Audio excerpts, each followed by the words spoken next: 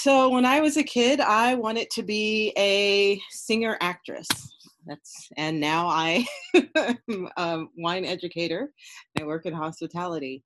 But I will say that the skills that I learned in performing arts really, really come in handy a lot. Wine can be very boring. I'm very good at reading an audience and keeping people engaged. So, and projecting over loud over loud groups of people. So yeah, that's where I am now.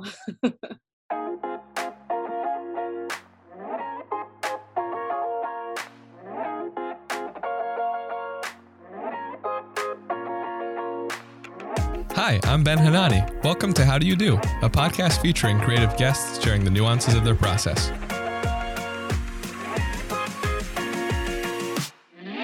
Just a quick reminder to subscribe, rate, and review the show on Apple Podcasts. Is the most helpful thing you can do for the podcast. Today, my guest is Leah Faith Williams. Leah is the owner and founder of New York City-based Let's Talk Wine. Originally from California, she arrived in New York City to pursue a career in performing arts and soon fell in love with wine. She has studied with WSET as well as the Society of Wine Educators. Let's Talk Wine has given her the opportunity to meet people from all walks of life and share her love of wine without the pressure of sales. Leah is currently studying to become a certified wine educator. Without further ado, welcome to the pod, Leah. Thanks for having me, Ben. Thank you so much. I'm honored. It's a real treat, especially during this quarantine, I've gotten a little bit more into wine, and I see you have a glass right now. May I ask what you're drinking right now? So I'm drinking a Marceau. It is a white Burgundy. It's a French Chardonnay. It's really delicious. That sounds lovely. I wish I brought out my bottle. I was just having this amazing bottle of, it's from Vinda, California, Pinot Noir. And nice. It's delicious. It has this nice cranberry taste that I really like. Yeah. I will say that I'm not much of a California wine drinker. I'm very much more into old world wines of France and Spain and Italy. And it's been a challenge. It's interesting because you're from California, but you're more of an old, that's fair enough. And I want to ask you about all these terms that I'm only recently starting to become familiar with, like old world and stuff like that. So I will ask you all of that, but first we're going to do our current curiosities. So something that's recently sparked our interest. For me, I just watched this episode of Last Week Tonight on HBO, and John Oliver was talking about facial recognition software. And it was particularly relevant now because it turns out that law enforcement, in some cases, is using it to identify protesters. And even though it has super convenient uses, like when we go into our iPhones, it's so easy to just have that Face ID. It's also kind of scary to think about how it could go wrong. And so now this just got me super interested in a topic where I was like, oh, that seems pretty harmless. But the more I thought about it and the more I heard about it in this particular episode, I realized, whoa, there's a lot of uses for this. Yeah, it's really interesting. I read about just things that facial recognition can do, so it is very interesting. I'm actually really curious right now about how our economy is going to change, just because of my business and trying to rethink how I'm doing things. I really took a couple of months to just do not much. I really didn't do anything since March.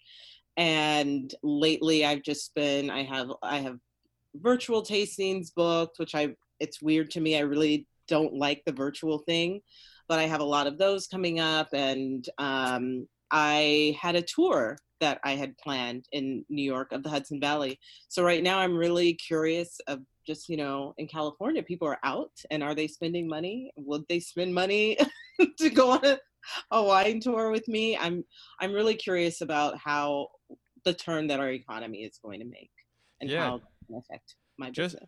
Just today I was reading about restaurants in LA that have gotten pretty crafty with, setting up tables in their parking lots or whatnot. Yeah. So it's fascinating to see which direction this is all going to go. And I wonder, so do you think the first avenue that might open up there is maybe touring vineyards or outdoor venues probably first? Well, the outdoor venues, that's not so much the problem. It's getting from winery to winery. So, like I said, right now I'm in Fresno, and the Central Valley actually has a lot of wineries, and some of them are really quite good. But I've noticed that there are no tours, and it's scary to think that there are all these wineries. And I have gone to tastings. They just this past weekend, and they pour pours like not tasting pours. They pour actual glasses, and you drink like 7 glasses of wine, and then you're supposed to drive. Mm. That's shocking to me. In a tour, you don't drive, and I think it would be much better. Um, but it is a matter of, how comfortable people are being even on a small van with other people. And then if they, that's a luxury item. So are people wanting to spend money on things like this, or are we all just waiting to see if the world is going to come crashing down on us? Yeah, that's a good segue into Let's Talk Wine and the cool events that you've been putting together. Can you tell me a little bit about how you started Let's Talk Wine? Yeah, awesome. So I actually was the wine director at a wine bar called Isa in Midtown Manhattan. They actually sponsored my wine education. And I started there as like a junior sommelier, and I eventually took over their wine program. And when I was there, I would do training for the staff. And my boss and I thought of this idea to offer mini wine tastings with our private parties. So I basically do a really short, like 30-minute guided wine tasting that could be added on to any of the private events, and people would ask me to do them for them outside of the restaurant, and the restaurant would not allow me to do that. And so then one random weekend, my cousin worked at LinkedIn at the time, and their office is in Empire State Building. So he came with some colleagues, and I was talking to them about wine. I said, we're tasting this. It will go great with X, Y, and Z. And I just started Let's Talk Wine in my mind. I just had the name, and that's it. And he was like, this is really great. And I was like, yeah, I just started my own business. It's called Let's Talk Wine. I go to offices and homes, and I just talk about the wine. And they were like, that sounds amazing. Can you do one in our office next week for about 70 people? And I was like, yeah, sure. Absolutely. Yeah. I didn't even have business cards.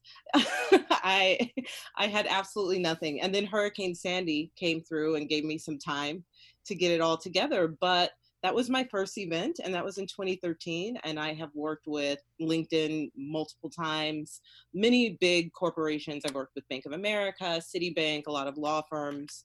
But I really like the in-home events because that's where I really get to talk. I like to talk about wine, just, answer people's questions. If you're in a restaurant, the sommelier doesn't really have that time to talk to you, and their job is to sell.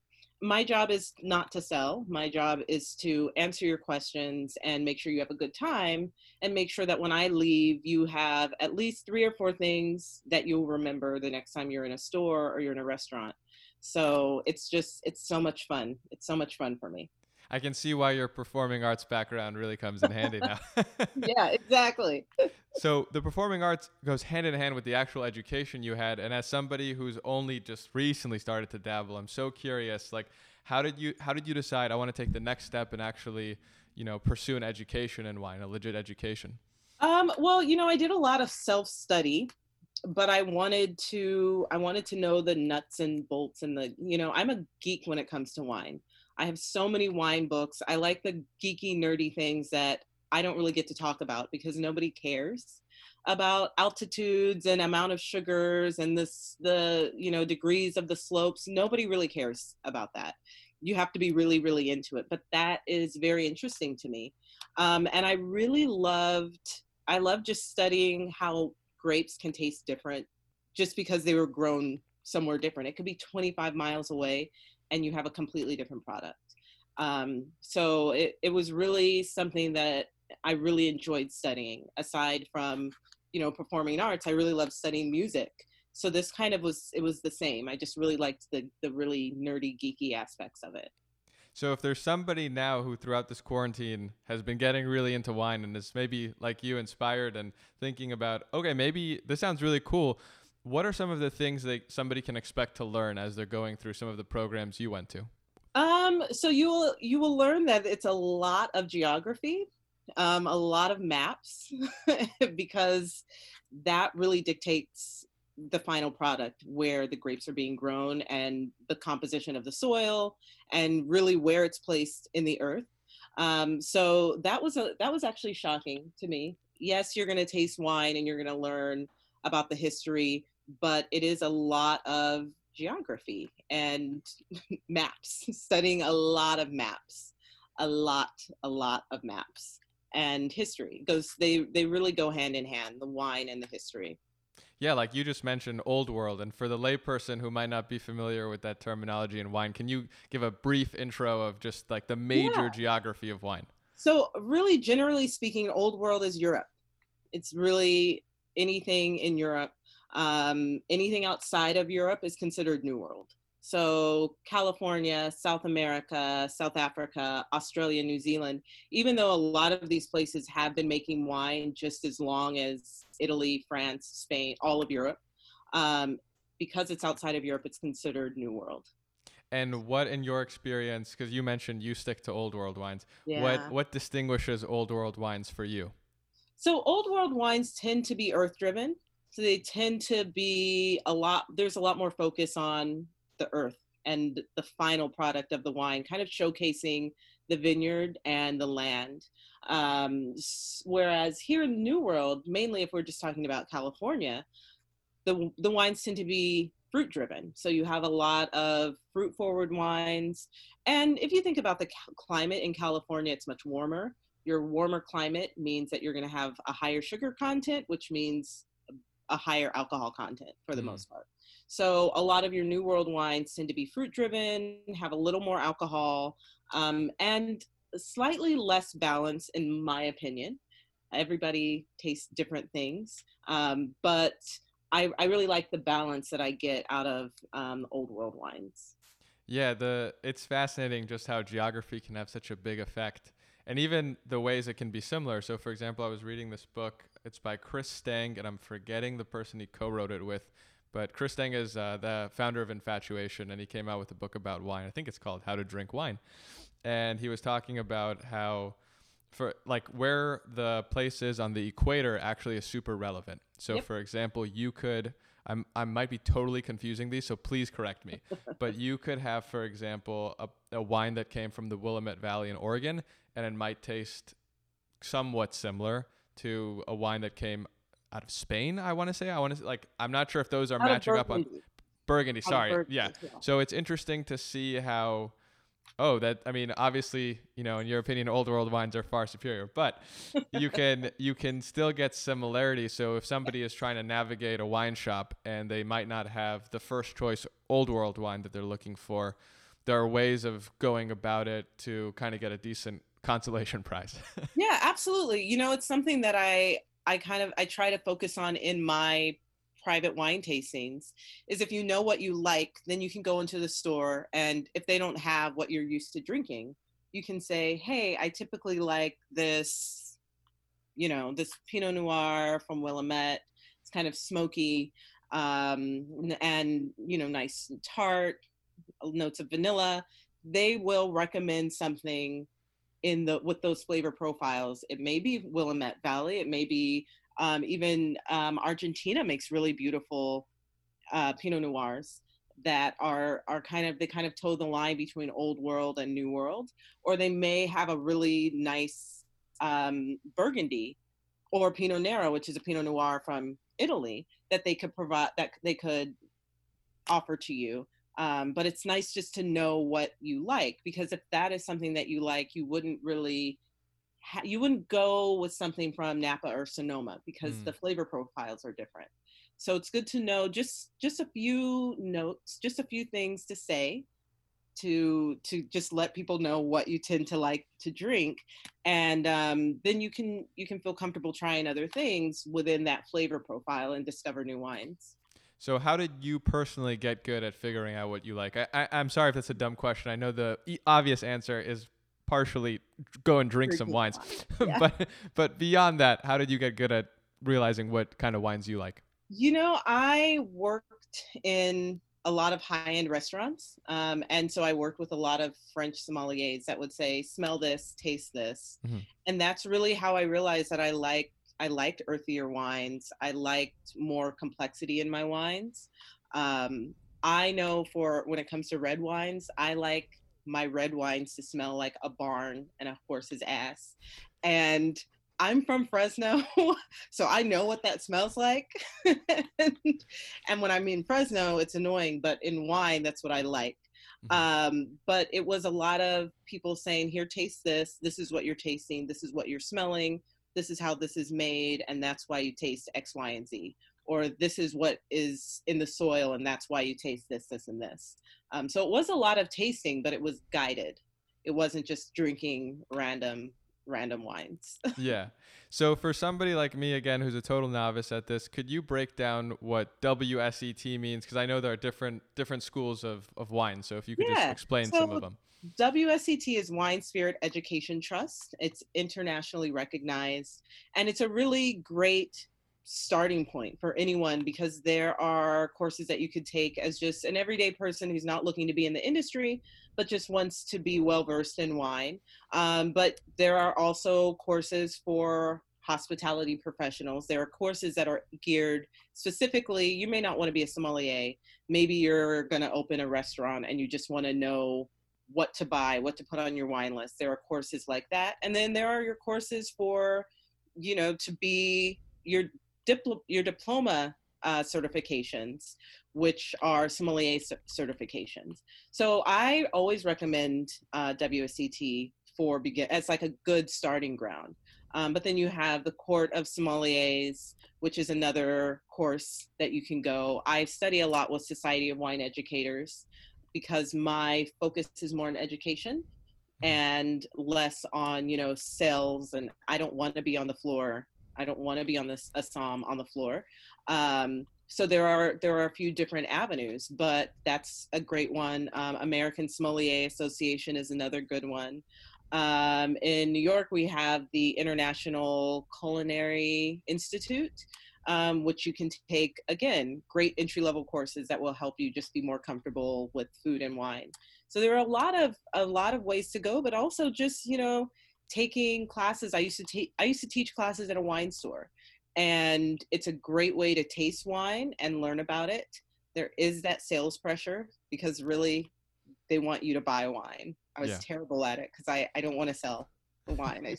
I'll just be like, hey, you want to taste this? Let's open this bottle. Let's taste it together, and not not try to get people to buy wine. And that's why I didn't last very long there.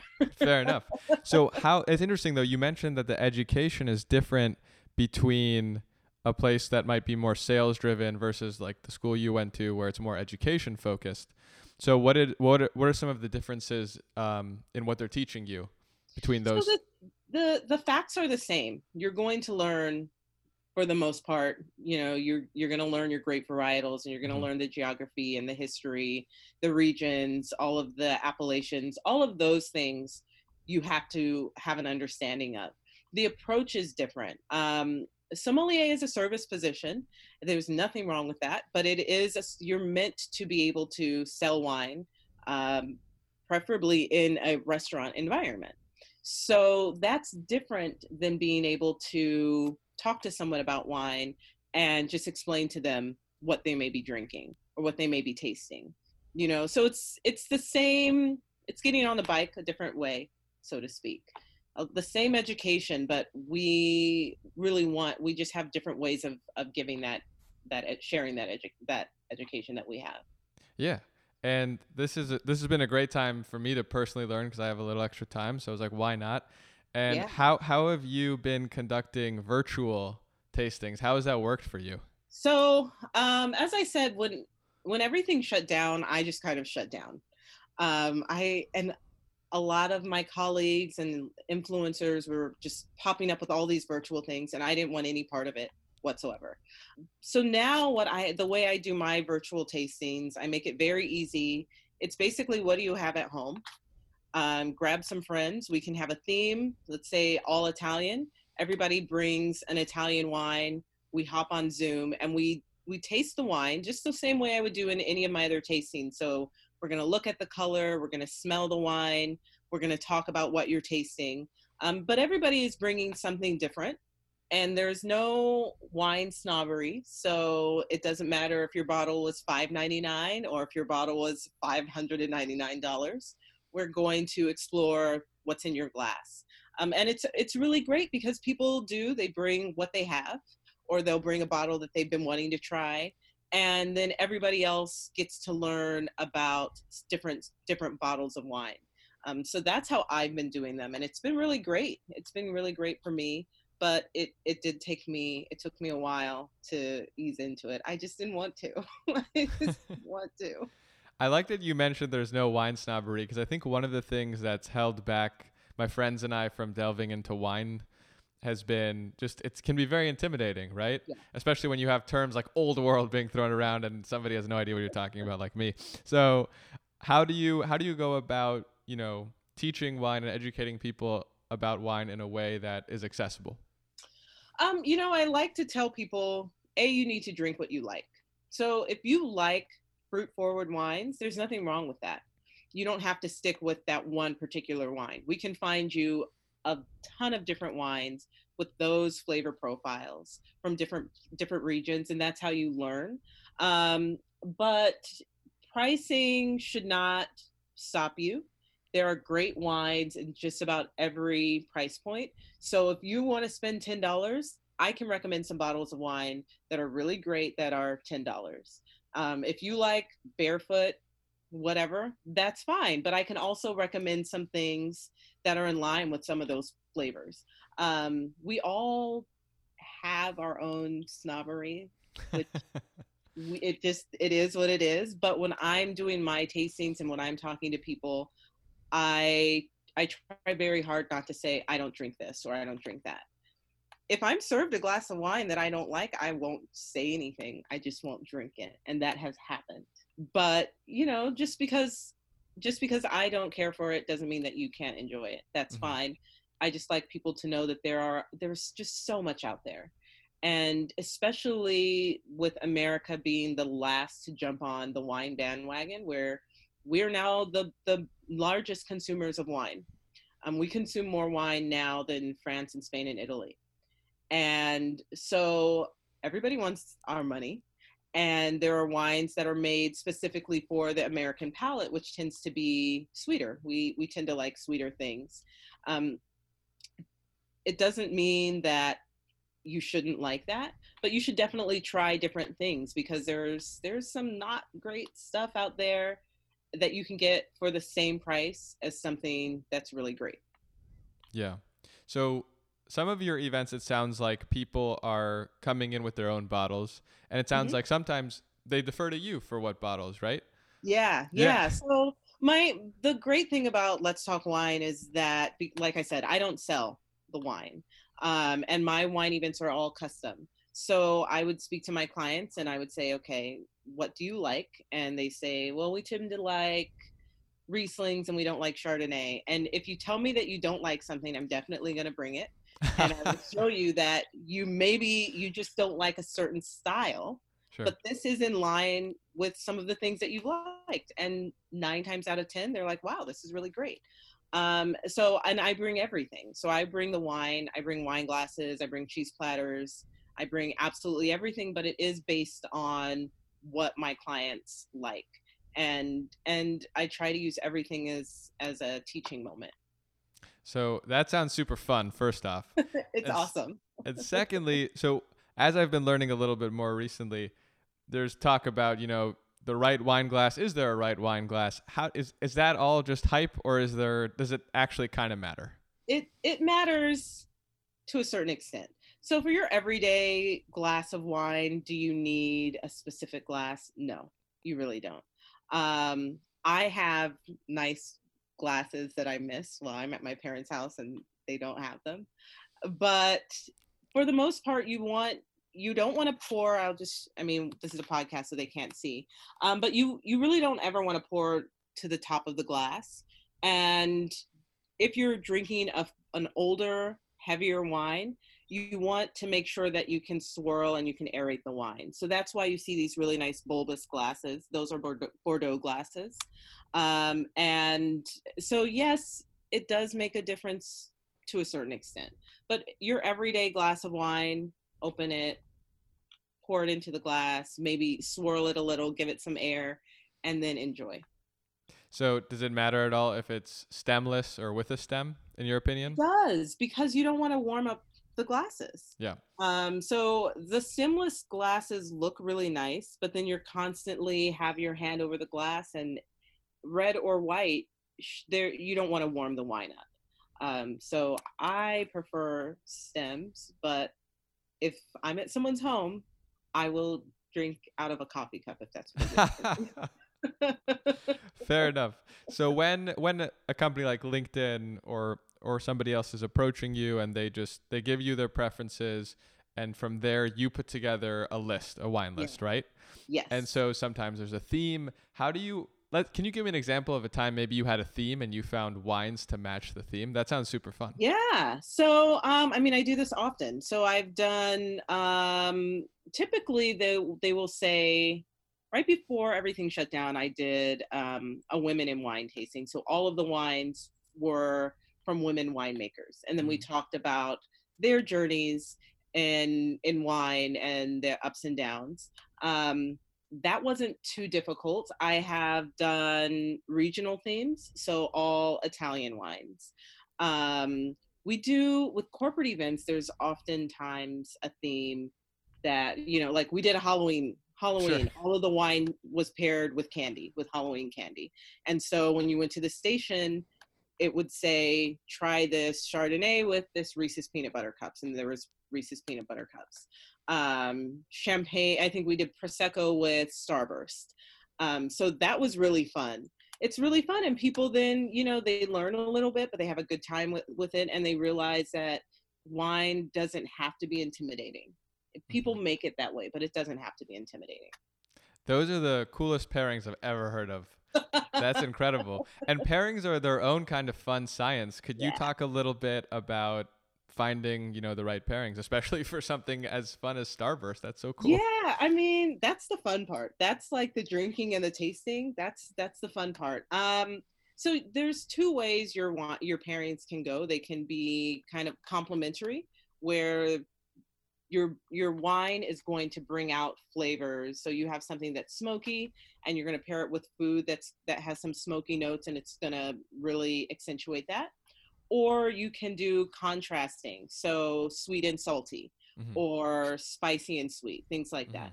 Hmm. And I think that those are really fun ways to pair food and wine.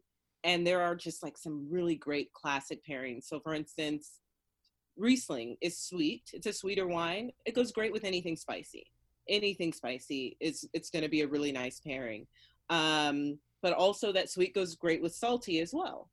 Um, if you're going to do the canceling out type of thing where they're sweet with sweet, that's a really great way to pair again, because what happens when you have a dessert wine is it kind of cancels out the sweetness.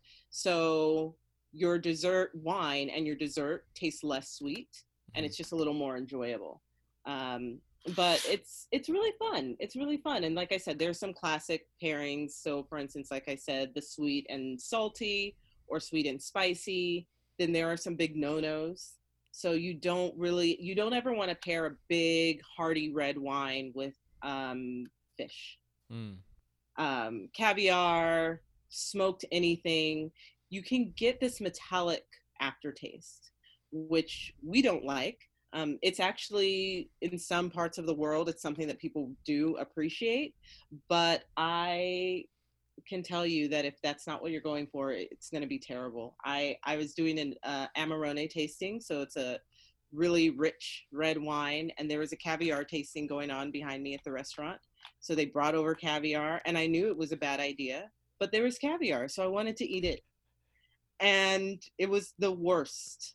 It was the worst pairing, because caviar is very delicate and salty, and then you have these like big, bold, earthy red wines. It was a mess. It was I awful. find that so interesting, the blessing and the curse of how wine can either enhance or Hmm. really take away from whatever you're eating, depending Yeah, on how you pair it. exactly. For the most part, it doesn't take away. It can do nothing. Sure. It can do nothing. But when it clashes, it's It's bad. And I do tell people red wine, it tends to be harder to pair. So if you're going to put a cheese platter together, pour white wine, you're more likely to have complementary pairings with a white wine and a cheese board than to grab some red wine and cheese. You could go wrong with that. Good to know. So I'm curious, like at this point, how are you finding new wines that interest you? Uh, well, because I'm in California, I'm actually starting this week. Every week, I'm visiting a new winery, and I'm just really trying to open myself up to California wines, and just I've tasted wines that I've liked. They're a few and far between, but I mean, in California, it's just all you find is California wine, and just really trying to find gems. Even before I moved to New York, I've been a fan of the Central Coast. So my first time wine tasting, I went to San Luis Obispo and Paso Robles. And they're just really beautiful wineries there, boutique wineries. They make beautiful wines. You get to meet the winemakers, understand what they are getting out of it, why they are making the wine. So right now, I'm just trying to discover some new California wineries and and talk to winemakers. It's really fun for Yeah, me. and I'm so glad you brought up the Central Coast because until, I became into wine recently, I think a lot of people when they think of California wine, they think of Napa, Hmm. right? But the Central Coast, I mean, there are different regions within Yeah, California, Napa being one of them, but the Central Coast is a great, great spot. Especially Paso Robles has a Paso ton of Robles. really cool wineries. Yeah, Paso Robles, San Luis, Lodi, the entire Central Coast is beautiful for winemaking. And I think a lot of people don't realize how small Napa is. It's very, very small. So there's limits as to what can come out of Napa that is 100% Napa grown. Hmm. So with Paso Robles, or even where I am in the Central Valley, there are just so much. There's so much that's grown here, and it's a lot to explore. It's something that I really love about California. Is you can drive anywhere in California and there's wineries. Yeah. Literally, you can't go anywhere and not be close to a winery. They're everywhere. So I'm really just trying to explore California wine. It's my assignment that I've given myself. And why is it that wherever you go in California, you can find? Is it a matter of climate? Is it a matter of a Yeah, new word I learned recently, terroir? Right? Is it? it's a Is it word. It's a there we word. go. Yeah. Is it what is it a reflection of? It's mainly a lot of it is the climate in California. I mean, obviously, I don't know if you're from I am. Yeah, Southern from LA. Yeah. California. Yeah, so it's warm. It's warm all the time, the majority of the time, and even the cold isn't very cold. So you have a nice long growing period, and especially here in the Central Valley. So the San Joaquin Valley actually produces a vast amount of grapes. It's hot here. It is a desert. It is very, very hot. It's dry. We don't get a lot of rain. We get just barely enough for all the crops that are grown here. Too much rain can cause mold on your grapes. If it gets hot too fast, then your grapes kind of ripen too soon before you can pick them, and that's also a problem. And what happens is they look like they're really ripe, but they don't have a lot of flavor. So then, what are you making wine out of? But for the most part, the climate in California it just allows you so much flexibility. And we have in California, you can go to Northern California where it's cooler, you can go to Southern California where it's warmer. But regardless, all of California is relatively mild when you think about the temperatures. So that's really what makes California great for growing just about everything. We're the fruit basket of the world, where Fresno is. Um, Everything is grown here.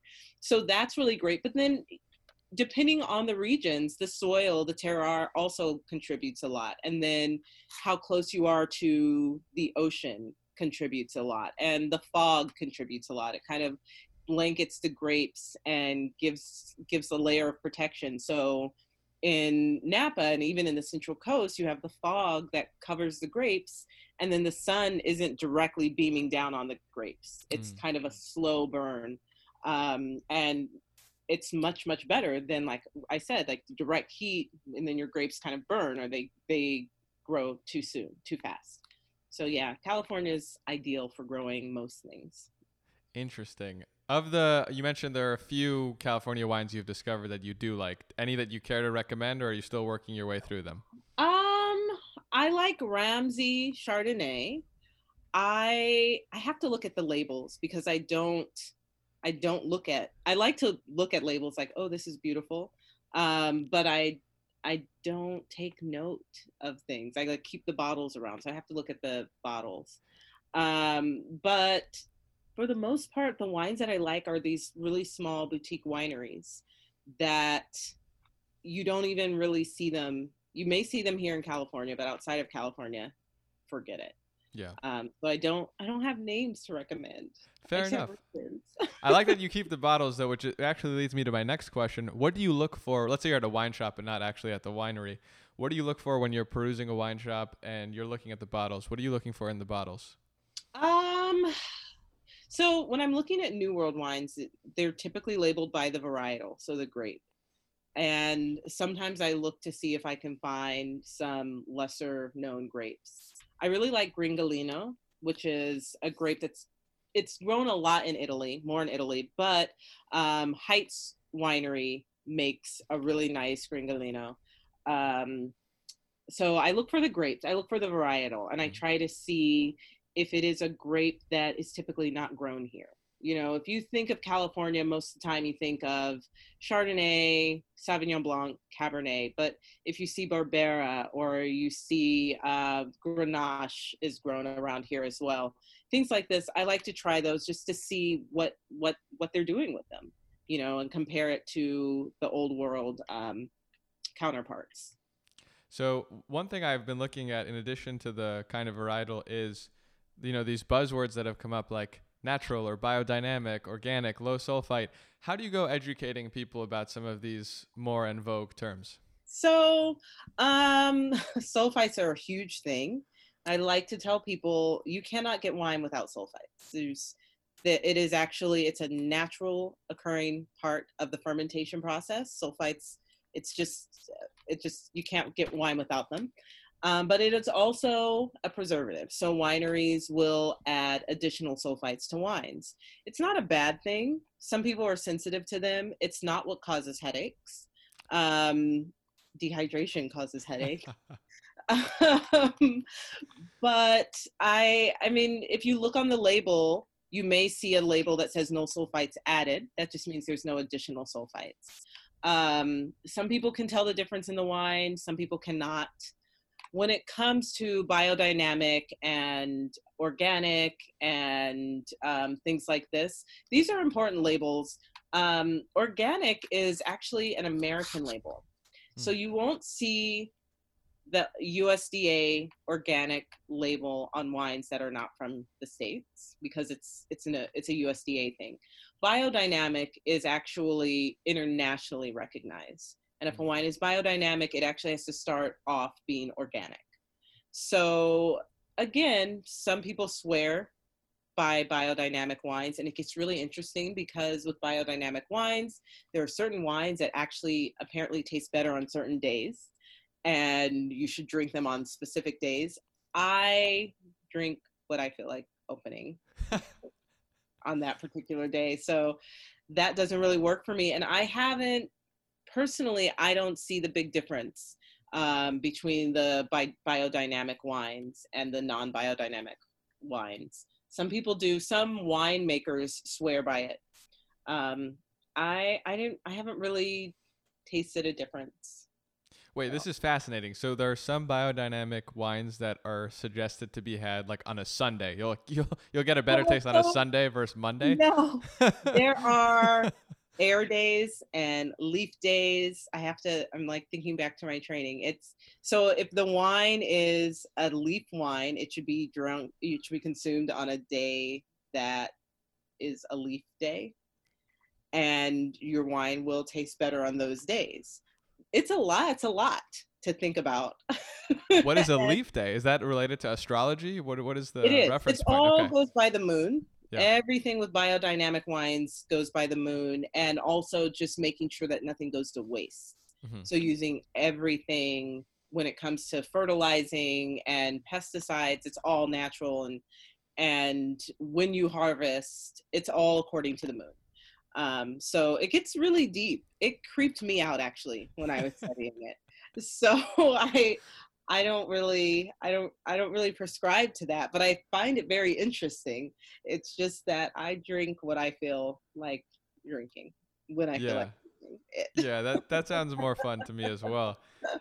So if somebody wants to set up a dinner party, for example, and they're fairly new to wine, what would you suggest besides like obviously start with a kind of wine you and your friends like? Do you have any suggestions for people who Yeah, are I trying to do do. what you do on a more micro level for the time being? Yeah, absolutely. First of all, I would always suggest having a red and a white and go with user-friendly grapes. So Sauvignon Blanc is super user-friendly. It's very, very easy to pair. Most people like it. You can find something that's more fruit forward, you can find something that's dry, but it's very easy to pair Sauvignon Blanc with a meal. And the same goes for Pinot Noirs. Now, Pinot Noirs tend to be a little more pricey. I typically suggest not the Pinot Noir, but to go with a Beaujolais, which is the Gamay grape. Again, it's a lighter wine, but it has really nice substance and it is very food friendly. It pairs really well. They're both relatively light. The Sauvignon Blancs are medium bodied. The Pinot Noir, the Gamay is a lighter bodied wine. So it can go throughout your meal from start to finish. But it's always nice to have a red and a white so that people can have an option. Gamay, is that the region or the kind of grape? Because I know That is sometimes it the grape. got Yeah, it. that is Because I the know grape. sometimes depending on the country, you'll refer to the grape or you'll refer to the region, Yeah. right? So in America, we refer to the grape, and in Europe, all over Europe, it's where the grape is being grown. So Beaujolais is a region in France that grows 90% Gamay, 10% Pinot Noir. Sancerre is a region in France. They grow Pinot Noir and Sauvignon Blanc grapes. But because, like I said, Americans are such big consumers in wine, a lot of these wines now that are being imported to the States will also say the grape on the label. So Hmm. it will say Bourgogne and then it will say Chardonnay. So it's a white Bourgogne Blanc. So Got you're it. not as confused. Got it. That's good to know. What's your favorite region personally within the old world? Champagne. I Fair am enough. I'm a champagne drinker. It's where I spend, unfortunately, all of my money. um, on champagne. I really love champagne. I love grower champagnes, which are small productions, very small productions, and just well crafted, bubbly that ages well, and it's very, very, very delicious. I can never say no to champagne. It's the way to my heart. That sounds lovely. Before we get into some fun rapid fire questions, I'm just personally curious when it comes to wine storage, how intense should someone get? Do they need a wine fridge? What do they need? So you don't need a wine fridge. If you're not buying super pricey wines that you're looking to hold on to for years, you don't need a wine fridge. I do suggest storing all of your wine in the refrigerator. Especially if you know that you're going to get, a case of wine and you're not going to drink it all within the next couple of weeks. Store it in the refrigerator on its side. You always want the cork to be in touch with the wine so the cork doesn't dry out. But your refrigerator will stay at a steady temperature. You don't want your temperature going up and down. So, Mhm. if you just have your wine out, you go to work, you don't have the air conditioner on, it gets hot, then you come home, you turn the air conditioner on, the temperature drops. That's really bad for the wine. You can put it in the refrigerator. If it's a red wine, take it out about 30, 45 minutes before you want to drink it. If it's a white wine, take it out about 20 minutes, 15, 20 minutes before you want to drink it, and you'll be fine. But your wine will just be better taken care of if it's at a steady temperature. And if we have anyone listening in New York, are there any wine shops you recommend there or where places you like to frequent? Yes, I love Verve, which is a wine store in Tribeca. I shop actually a lot at Astor Wine and Spirits, which is a big wine store downtown.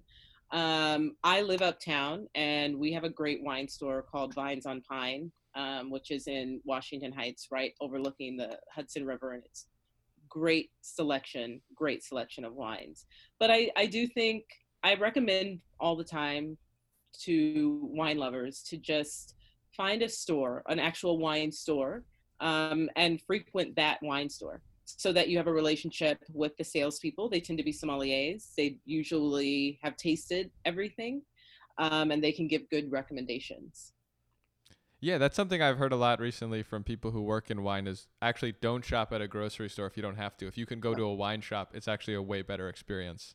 Yeah, we don't shop in grocery stores in New York for wine. It's not a thing. Yeah. it's a it's a California thing and Yeah. some other places, but I have noticed that, yeah, there's not the best selection at Vaughn's here, but you can't. I mean, if you can find some decent wine, but even here in Fresno, I have found a couple of really nice wine stores. Still very California heavy, but they have great selections, really great selections, and don't let price stop you. Hmm.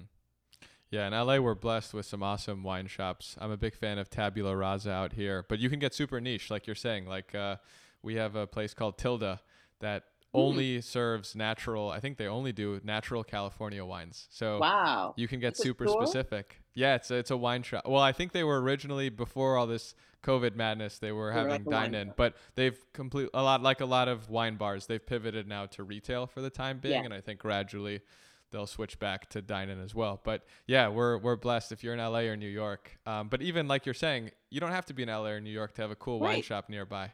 Yeah. Yeah, they're popping up everywhere because people love wine and they just want to try new things. But once you kind of become a regular and people know you, they know what you like, then when you walk in a couple of months later, they'll say, "Oh, hey Ben, I got this great Chardonnay and I think you would love it. I would love for you to try it. I have one open," because they open it and they taste it all the time. So have a wine store and be a regular at a store. And for people who start getting super enthusiastic, where do you stand on wine clubs? I'm not opposed to them. I'm not opposed to wine clubs. I think especially if it's directly from the winery, Hmm. it's the best way to go because there's a it's not a it's the profit margin is very low Hmm. with wineries. So if you can buy directly from a wine club that's directly from a winery, then you're really supporting a local business, and they need all of that support. They really need that support. So I think if you're going to join a wine club, then it should be winery specific, in my opinion. As opposed to through a retailer, right? Right, Yeah. right. Yeah. So if somebody's interested in learning about wine, you mentioned there are certain books that you enjoyed reading. Can you recommend any of them? Yes, if you're a beginner, the Windows of the World wine class. It's a book from Kevin Zerali. That was my first book, and actually my first wine class that I took. And then Wine Folly, which is written by woman, Master Som, and she just breaks everything down, makes everything really, really simple to understand. So I think Wine Folly is you gotta have. That's the wine Bible. Awesome. It's Yeah. really, So many people have recommended Wine Folly to me. I have to check yes, it out for sure. yes, definitely do that. But Kevin Zerali's book is excellent. It's really, really great. So those are I'll, my I'll my check out two those. go-tos. Yeah. Thank you.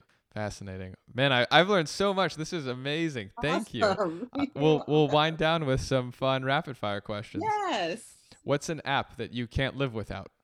Instagram. Fair. Who would you like to play you in a movie about your life? Regina King. Oh, amazing. Yeah. I love her. If you could wake up tomorrow having gained one skill or ability, what would it be? To make men fall in love with me. Very elusive skill. What's a place you haven't been to yet that you hope to visit? Australia. Oh, yeah. Beautiful. And what's your jam, as in a song you like to jam to? Um, it is Grown Woman from Beyonce. Love it. Love it. And for our friends who are listening who'd love to learn more about you and Let's Talk Wine, where can they find you on social media and online? Yeah, so I am Lovely Wine Lady on Instagram and Twitter, and my website is letstalkwinenyc.com. So I keep my website posted with events that I'm doing, public events, and any private events that you may be interested in. You can reach me at www.letstalkwinenyc.com or through social media. I'm Lovely Wine Lady again. Amazing. And now people who aren't in New York can get your insight as well, right? Through Yes, virtual tastings? exactly. I'm doing virtual tastings now. So no matter where you are, grab a bottle and some friends, and we'll have a great time. It's a lot of fun. Is there a limit on how many people, or is there a range of how many people you like to keep it to? Yeah, I like to keep it to 15. Hmm. Um, just because after that it gets to be a lot. But 10 to 15 is like a really great number. But I do Awesome. it as low as 2 people. I don't have a minimum. All right. Sounds good. And if anybody's listening and would like to check out the pod, you can find us on Instagram at HDYDpod. Thank you so much. Thank you for having me. I'm so excited.